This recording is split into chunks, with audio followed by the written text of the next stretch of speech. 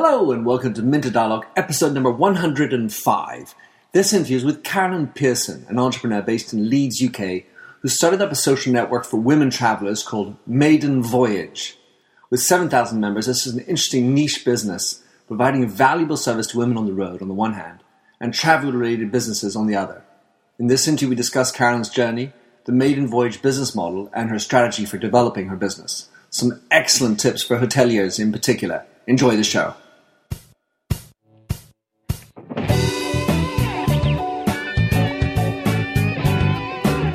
Welcome to the Minter Dialogue Internet Show, where we discuss brand marketing with a focus on all things digital. I am Minter Dial, author of TheMyndset.com, that's TheMyndset, where branding gets personal. You'll find the show notes on the blog for the upcoming interview. Let's cut to the quick. Enjoy the show. Hello and welcome to the Minter Dialogue. Today, piped in from Northern England, Carolyn Pearson. Tell us who you are, what you do, and what is your mindset? Okay, hi Minter. I'm Carolyn Pearson from MaidenVoyage.com. Maiden Voyage is a global social network, and I aim to connect female business travellers around the world to spare them the boredom of sitting in a hotel room, having room service, or sitting in a boring restaurant by themselves. And we connect female business travellers with lovely female-friendly hotels around the world. And we have a great team of ambassadors who they can connect with so that they can ask for their top tips and recommendations, or even meet them for a glass of wine if they want to. And I think really my mindset is all about feeling the fear and doing it anyway. It's about not having to know all the facts, just to try things out and to drop the things that don't work.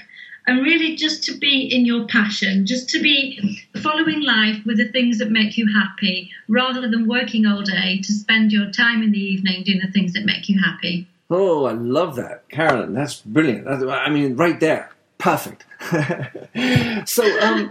So feeling your passion, or feeling no fear, I should say. You have a really strong and illustrious background, really interesting stuff that we were talking about just before we were recording. Working at EasyJet, working at KLM, Coach Hotels. You left all that to start this. Tell us about the journey at the beginning. How did they come around? How did Maiden Voyage come around?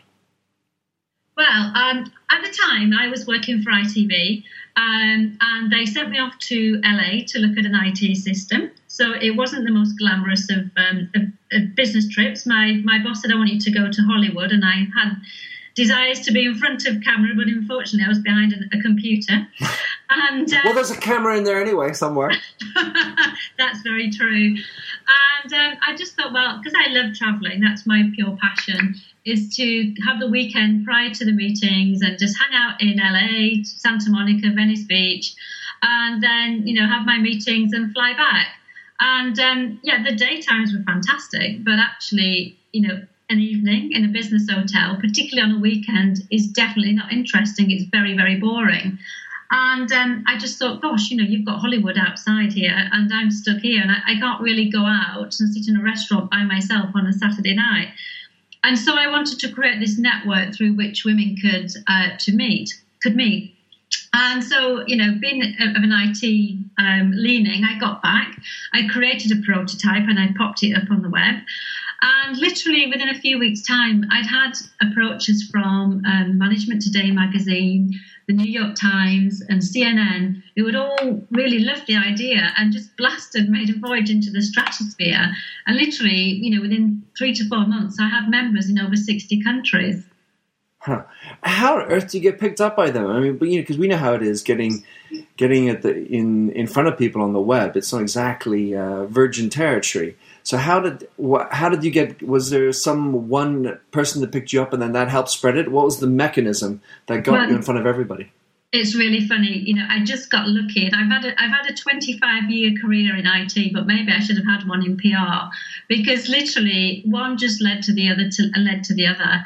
And even to this day, I've never, ever paid for PR, and I'm still getting approached every week by fantastic publications. So I think my tip would be, obviously, go the extra mile. So this weekend, for example, I was contacted by Skift, the fantastic travel online resource, and they asked me if I could do an interview And literally, I just went back and said, I can do it in the next couple of hours if you like, and let's do it by Skype. It will save you the cost. And I think it's just about making it easy for those people to engage with you. I heavily applaud. So let's talk a bit more about then the maiden voyage. Now, you've been up for how many years now? When did you officially launch? Well, that business trip was in 2008, and so I've been going ever since. And it was only in February 2013 that I left my full-time role, because up until then I was running Maiden Voyage evenings, weekends, and, loo breaks. And so, yeah, it's really been pushing ahead in the last year. Yeah, so bootstrapping, I totally understand. And so talk us about how many members you have, and what does it look like, the social network side? So we've got around about 7,000 women, and they're all professional women who either travel for their job, or we have quite a team of sort of senior PAs who look after execs who are traveling as well. And they literally are all around the world. So, of course, our biggest groups of members are in Europe, in the UK and the USA. But we do also have members, in war zones. We have members in Yemen, Syria, Australia, New Zealand. And the good thing is that we call all of those members from a security aspect just to make sure that they are all women. And we just get to have such a culturally rich experience every day. You don't know where the next member is going to come from. So you actually qualify each member? I think we really have to. Times have changed, obviously, since I launched the business, and there are other means, in terms of really sort of cyber stalking someone to make sure that, that you are convinced that they're a lady. But at the moment, we do actually call every single one. It only takes 2 or 3 minutes, but it gives them the satisfaction of knowing that if they wish to connect up with another person through the network, that we have qualified that they are genuinely a lady. But, of course, that also gives us purity in our database as well. And presumably you have to be English-speaking. Well, we do have a few languages in the team, so I can speak Dutch, a little bit of French. We have people who can help us with Latin Americans. But really, the networking throughout the site is English-based, so it does help if they're English-speaking. Because I'm thinking of alcohol companies that have to do age gating, and do you use social login as well or not? It didn't seem you have social login. It has to be, there's a specific login for Maiden Voyage. Is that accurate? Yeah, that is accurate. But we are actually looking at building APIs to some of the bigger social networks. And When you talk about 7,000 members, how do you qualify in terms of activity? How active are they? So are they only get activated when they're on a trip, right, I assume? Or how does it work? What happens is there are a lot of free facilities for somebody just to use the website without actually joining. But when you become a member of Maiden Voyage, then you get access to the networking. And so that means that, you can register, you can get the newsletter and bits and bobs like that. You can get special offers and competitions. But if you're a qualified member, that means that you can actually put travel dates in and you can arrange to meet with the other ladies. But the other benefits that we have is that we recommend female-friendly hotels. And those female-friendly hotels treat our members like goddesses. So they will get an upgrade or a welcome glass of champagne, or they might get a spa treatment. And so, there are other benefits as well of joining. But then what we're also finding is that members are contacting our ambassadors in cities around the world to ask them for their top tips, or, things like, is it worth me bringing my running gear, or, am I likely to get chased by a weirdo, or, anything really that can be asked. And more serious things too. For example, one of my ambassadors in Shanghai, she had some travelers who were traveling there, and one of them actually fell down a manhole. Yeah. Which is not convenient, and luckily she was fine. But she was able to give advice about going to the doctors, or getting the tetanus shots and stuff like that. So the ambassadors are actually people or women in the destination town. Yeah, so they're travel savvy women. They're women who are passionate about the cities that they live in, and they've got a real thing for helping and supporting other women, and that's how we select them. When I was perusing on some of the Maiden Voyage sites, and or at least social, I was trying to figure out what types of conversations were taking place. And, I'm clearly going as a single woman into an environment, whether it's LA or Riyadh, it can be either very different types of experiences. Each time there's different sets of things that need to be taken into consideration. What are the types of conversations that you see the most of? Well, funny things like, I quite like expats as my ambassadors because they see the city through new eyes, whereas if you've lived in a city all your life, nothing really sticks out as abnormal to you. Yeah, and they don't even know which hotels are good because that's where they live. Exactly. But what we're finding is, for example, not everybody knows that a lot of social media is banned in China. And a lot of people, have contacts or they've got, a list of things to do or, travel plans in their social media, and they find they can't access them when they get there, for example. For sure. And then we hear about, all the attacks that have been happening on women in India, which are absolutely horrific. Yeah. But if you look at the per capita attacks on women, Mexico and other countries are up there too. So it is really about, knowing, which cities you can go out wearing your nice fancy watch, carrying your designer handbag, versus which cities you can't. Well, so one thing, Carolyn, that's interesting is that since you are 7,000 women are notable for being obviously more social, more present on social media. And I can't help but think you also typically are sort of leading causes around the world. Do you find, because you just mentioned all the violence against women in India, do you find that there's a lot of conversation around causes and maybe other areas that are not so business related? Well, we do have quite a few conversations going on around, particularly in our LinkedIn group, for example, where women have experienced horrible things whilst they've been travelling. And they become our biggest advocates because they don't want to become victims for the rest of their lives. They're equally passionate about travel. And so really it's about, saying these things happen, but we want to empower women to be safe and to get out there and see the world in spite of, these 1 or 2% of the population who feel it's their right to mistreat women, for example.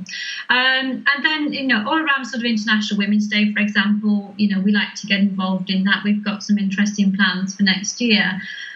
So, yeah, absolutely. There is, to be really honest, a bit of a feministic side to it. Mm-hmm. I totally understand that. All right, speaking of feminine, what is a female-friendly hotel? Because, if I'm a guy, this is, I can't imagine what exact sanitary, what does that look like? So, Minter, I'm going to try a theory with you. Go for when it. you go to a hotel, what's the first thing you do when you get into your hotel room? Well, I like to, my thing is I like to unpack right away, and so that means hang up my suits, put my dock kit in the bathroom, and then usually plug in my computer because it's got no more battery. Okay, you don't check the TV out to see what sports channels are on there? No, that's not me. No. Okay, that blows my generalisation. All right, it's okay, but thank goodness I'm a little different. But, for us, for women, we are sensory shoppers, and I spent a year researching the psychology of female consumers and why women buy and what women want from a hotel that's different to men. And when we walk into a hotel, first thing is, of course, that we want that hotel to be in an area where we feel safe and comfortable, particularly if we're going to pop out and explore the area. And I know that men want that too, but let's be real, it's more important to women. Totally. When we walk into the hotel, we're going to notice, the smells of the place. Is it clean? We will even pick up on the dynamics between the staff and, behind the reception desk. If they've just had a tiff, we'll probably notice that. And if we go to that hotel regularly, we want to be welcomed back. We want to feel like it's our home from home. And then there are things like, for example, not announcing our room number verbally. And of course, men are also, not comfortable with that always. And also it's about where they're rumours. So you don't want to be at the end of a windy corridor. You come back after a few drinks from a dinner and you just maybe don't feel safe, or you feel like you're being followed to your room. And certainly that's happened to me in a London hotel. And then it's about the in-room product as well. So, the doors need to have double locking facilities because, there are quite a lot of transient members of hotel staff who would have access to a master key. So just that peace of mind to know that you can put a chain on or a deadbolt or something, which means that you can sleep with both eyes and both ears closed, which means for a good night's sleep, and you don't need to put that chair under the door handle. And then, some in-room comfort, such as a decent quality hairdryer, so not one that's wired on a 1-foot cable in the back of a drawer that you have to operate with a push button. With your head stuck down underneath the desk. Exactly. Or, the one that makes me laugh is that we like the coat hangers that have a hook on that you can actually take out of the wardrobe so that you can steam your dresses or whatever in the bathroom.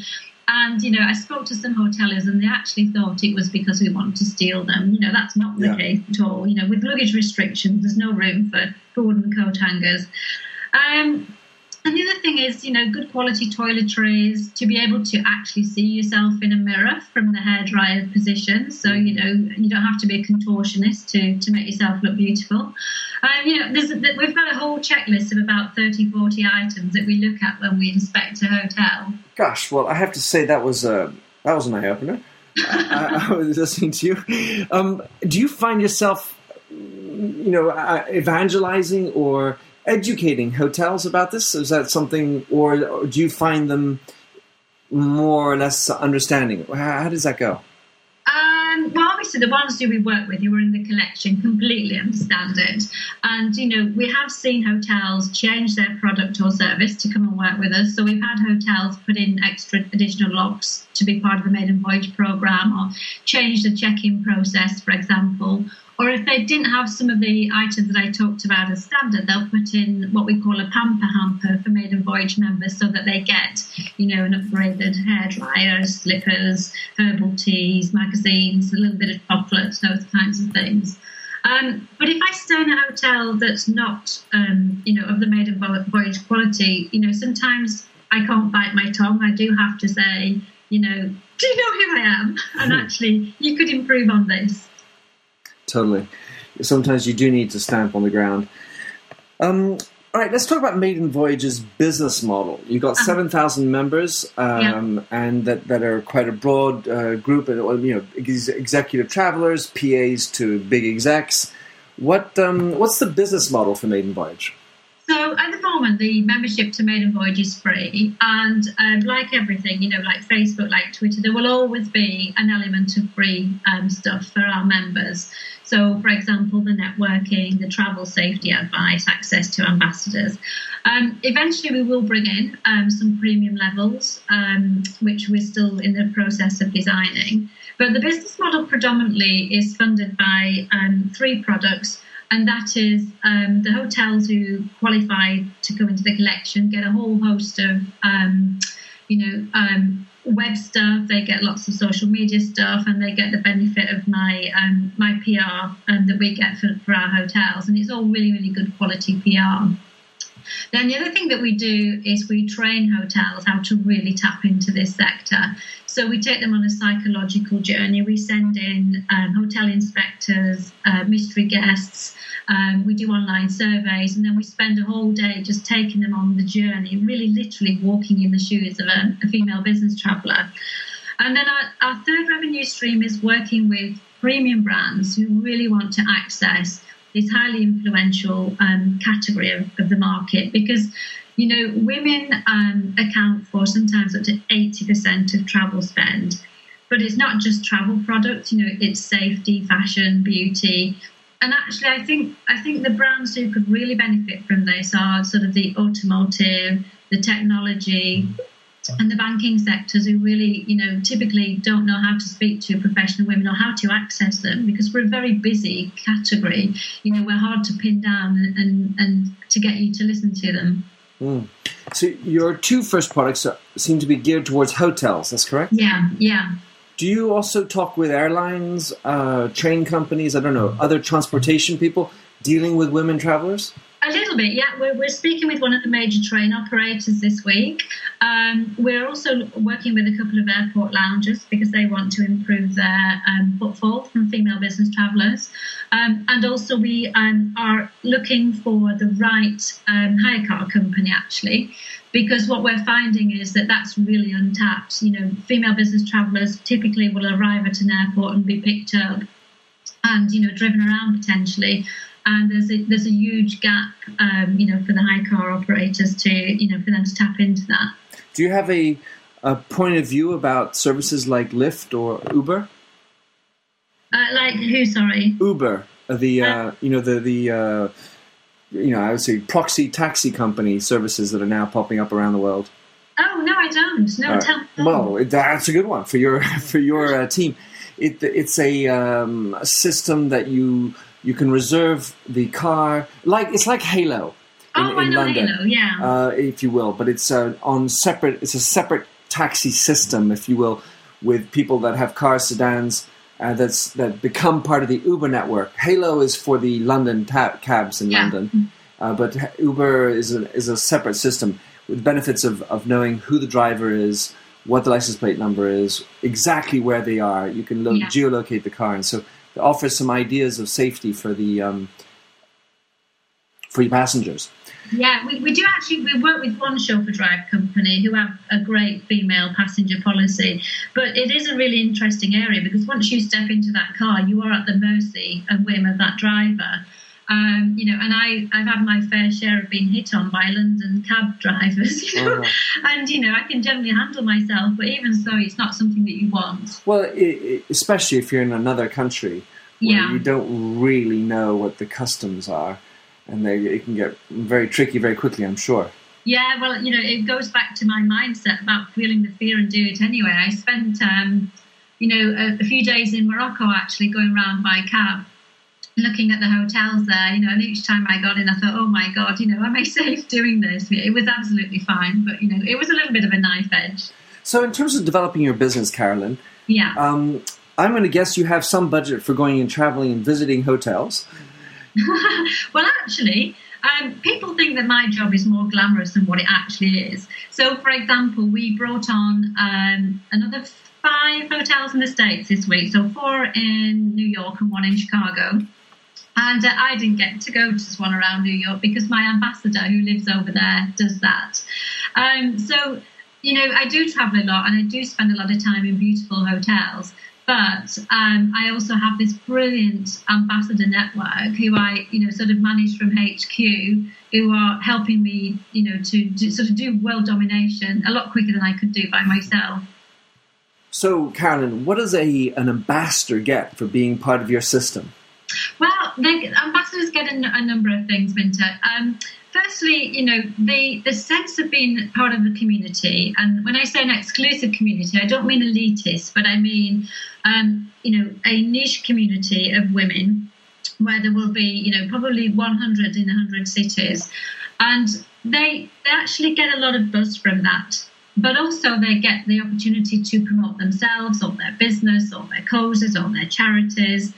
They get the opportunity to meet with, you know, very interesting women who are travelling to their cities. They also get commission on any business that they do. But also I get invited to the most amazing things. You know, it could be a press launch of something. It could be a stay in a luxury hotel. It could be, you know, featuring a local magazine, or, you know, an opening of a restaurant. So anything that's, you know, in their city, then I'll just pass on to the ambassadors as well. And how can an ambassador sign up? Do they have to generally become a member first and then they sort of graduate to ambassador status, or how does it work? Well, we like them to be members so that they know what they're becoming an ambassador for, obviously. But generally, we identify ambassadors through a couple of routes. One is that when somebody signs up and we call them, they've just got that real excitement about Maiden Voyage. You know, they're already recommending Maiden Voyage. They are out there, you know, recommending us to hotels. They're telling us about their good and bad hotel experiences, and they're just truly passionate about it. So then at that point we would say, do you realise we've got an ambassador scheme? And then we go through the interview process by Skype, or it depends where they are. We might send another ambassador to meet them. The other one is through recommendation, and the recommendations seem to be breeding recommendations. So we've got a great group of ladies who've just joined us, one in Orlando, one in Toronto, one in Miami, and another one in Dallas. And they've all come from the same route of one recommending the other. And they're really, brilliant women. And, I feel blessed to have this diversity within the Ambassador Network. That's fun.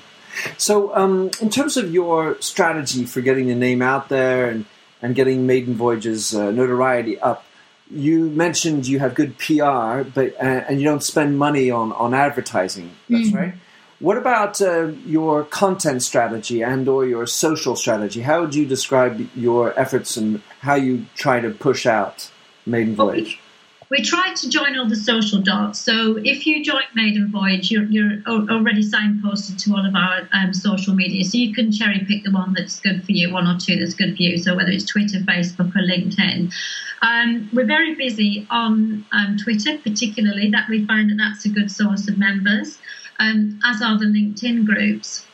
But we also blog and we take guest blogs as well. I run and manage other people's travel blogs for them and provide content. And then a lot of the PR that we're getting at the moment is online PR, which again proliferates really, really well.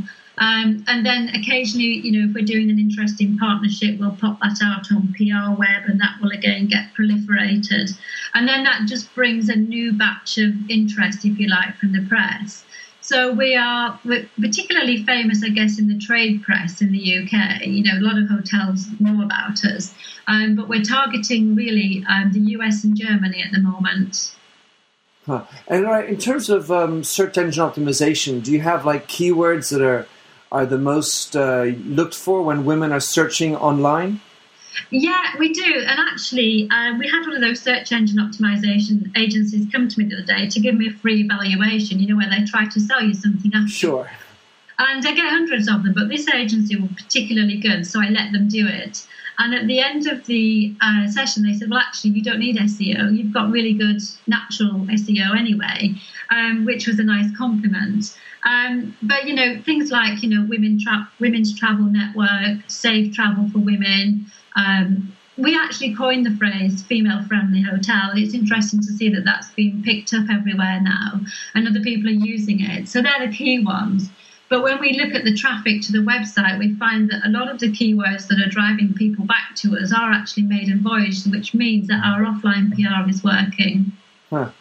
Well, Maiden Voyage, of course, is a term. So how often do people convert? I mean, so when you get traffic, what sort of conversion rate do you get or a bounce rate, Well, in terms of, we need sort of two types of conversions. We need the members signing up and we need the inquiries to work with us or to do an advertising campaign with us.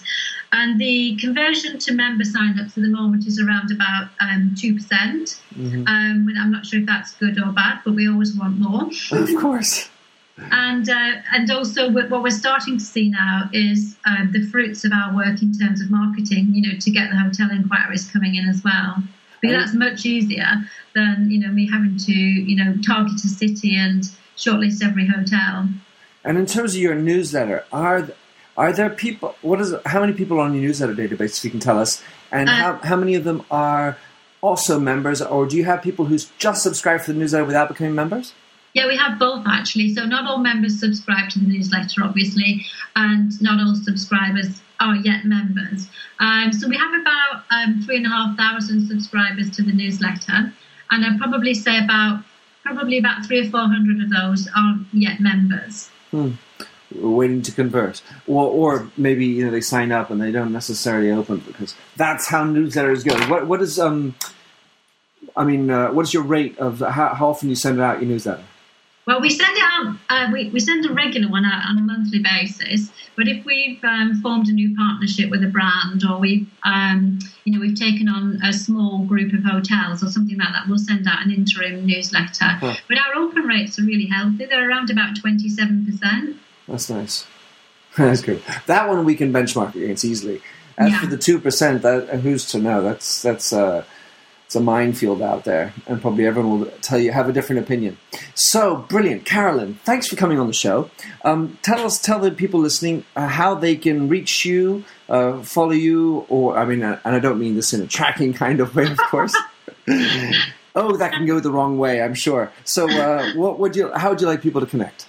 So, ladies, if you want to sign up to Maiden Voyage and enjoy the free benefits, then come and visit our website, which is www.maiden-voyage.com. Likewise, if you want to expose your brand to this fantastic demographic, again, www.maiden-voyage.com. You can also follow us on Twitter, which is Maiden_Voyage. Brilliant. Well, Carolyn, thanks again. I'm glad to have caught up with you, hooked up at KPI. And, I won't be joining your network, so I might be disqualified at that little interview. But I certainly be glad to have as many women as I know joining up. So look forward to keeping a tag on what's going on at Maiden Voyage. Thank you. Thanks for having listened to this recording of the Minter Dialogue Internet Show. You'll find the show notes on themindset.com, where you can also sign up for my weekly newsletter at /subscribe. If you like the show, please rate it in iTunes, and don't forget to click the handy Facebook like button or to tweet it out. In the meantime, please come join the conversation at The Mindset or catch me on Twitter at MDIAL. Happy trails. I'm a convinced man. I'm a convinced man. I'm a convinced man in the arms of a woman. I'm a convinced man. So convinced, yeah.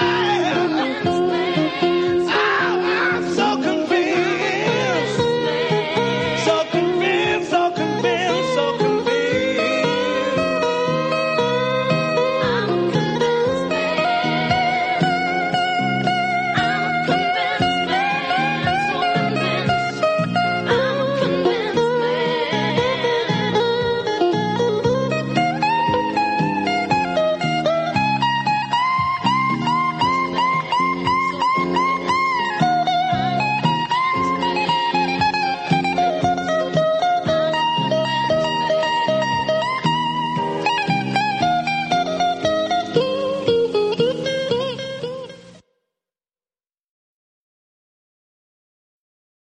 Hi, my name is Sarah, and I want to tell you about my podcast called Can I Offer You Some Feedback? I'm a business consultant and executive coach with over 20 years' experience in change management, leadership development, and naturally providing feedback to high performers. My podcast is for those of you who have a complicated relationship with feedback, whether giving, receiving, avoiding, or seeking. Feedback is essential for our development. In each episode, you'll hear from real people across industries with their ideas, perspectives, and best practices on feedback.